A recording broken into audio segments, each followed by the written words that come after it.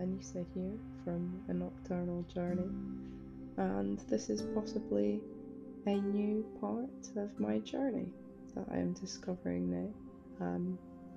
I'm hoping that I might be able to use this podcast to be able to speak a wee bit more about my poetry, and who knows where it'll go from there. Maybe we can use it for other things as well, but I'll see how it goes. For now, I hope to be able to read my poetry out and give my interpretation, therefore, of it. I personally write most of my pieces more with the intention of it being a spoken word piece than just a written piece, because that is the way I write. Um, as I write, I read to myself and try and fit it in together that way. And therefore, I think that this is a useful medium to have for me to be able to share how I feel my poems are best given. um, this is a completely new thing for me, and I hope some of you will enjoy it, and I hope that you are able to find some joy, if that is the right word, from my poems and hearing them read, and I hope that it's something that I can continue to build on in the future. This is just kind of a rambling introduction for me, and I'm sorry, but it's a new path that I am getting ready to kind of explore, another way to express myself. And for today, I think that I am going to read out my latest poem that I've posted on my blog, the first of many to come.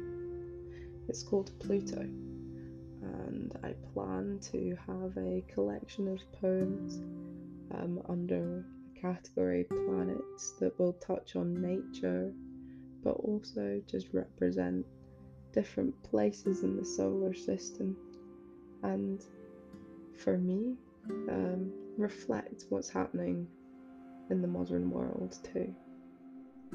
I feel that it's a good way for myself to express how I view the world and how I see what's going on, and it's what I use my poetry for. I hope that I'll have a few other categories or collections to come. One that I have in mind particularly is about modernity, and just the way that I see the world,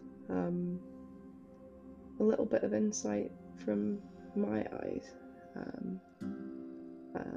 I think that what I've learned is that the way that we navigate the world is through our own eyes, and yet other people's interpretations are what for me makes it interesting, and hearing other people's input on it. And I think that, also applies with poetry. I hope that your interpretations of my poems are different from my own interpretations, and all I aim to do here is read it in a way that I see fit personally, and the way that I wrote it and felt it in my head developing. However, I hope that you all listening to this will continue to have your own interpretations of my poems. And this one, for me, feels slightly political and has more of an attachment to what has been going on in the modern day than necessarily to one specific planet, but it is completely open, and I hope that you are able to come up with your own stories and mind maps, as I would say, that your brain comes up with and spans out from this poetry than what I have. I think that in itself is the beauty of literature and writing and creativity is that all of us have our own interpretations of it. Now, this is just a bit of a rambling introduction from me, rambling a wee bit about what I hope this will be in the future. So I will get on to the poem, and this is going to be a short episode today, I am sure. I guess we'll see what comes in the future. They might be shorter, they might be longer. I might ramble a little bit more because I have a tendency to. But I hope that you enjoy this interpretation of my poem, Pluto.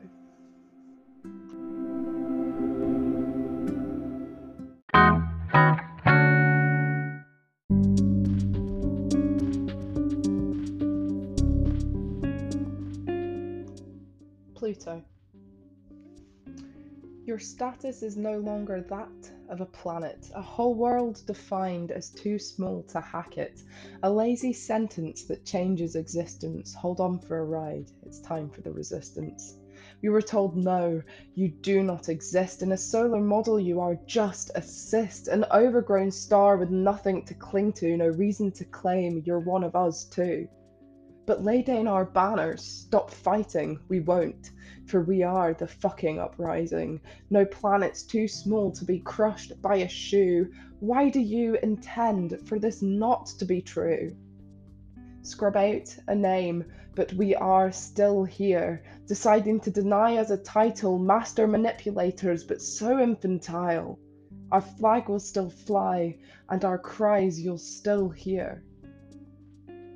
So are we really not a planet?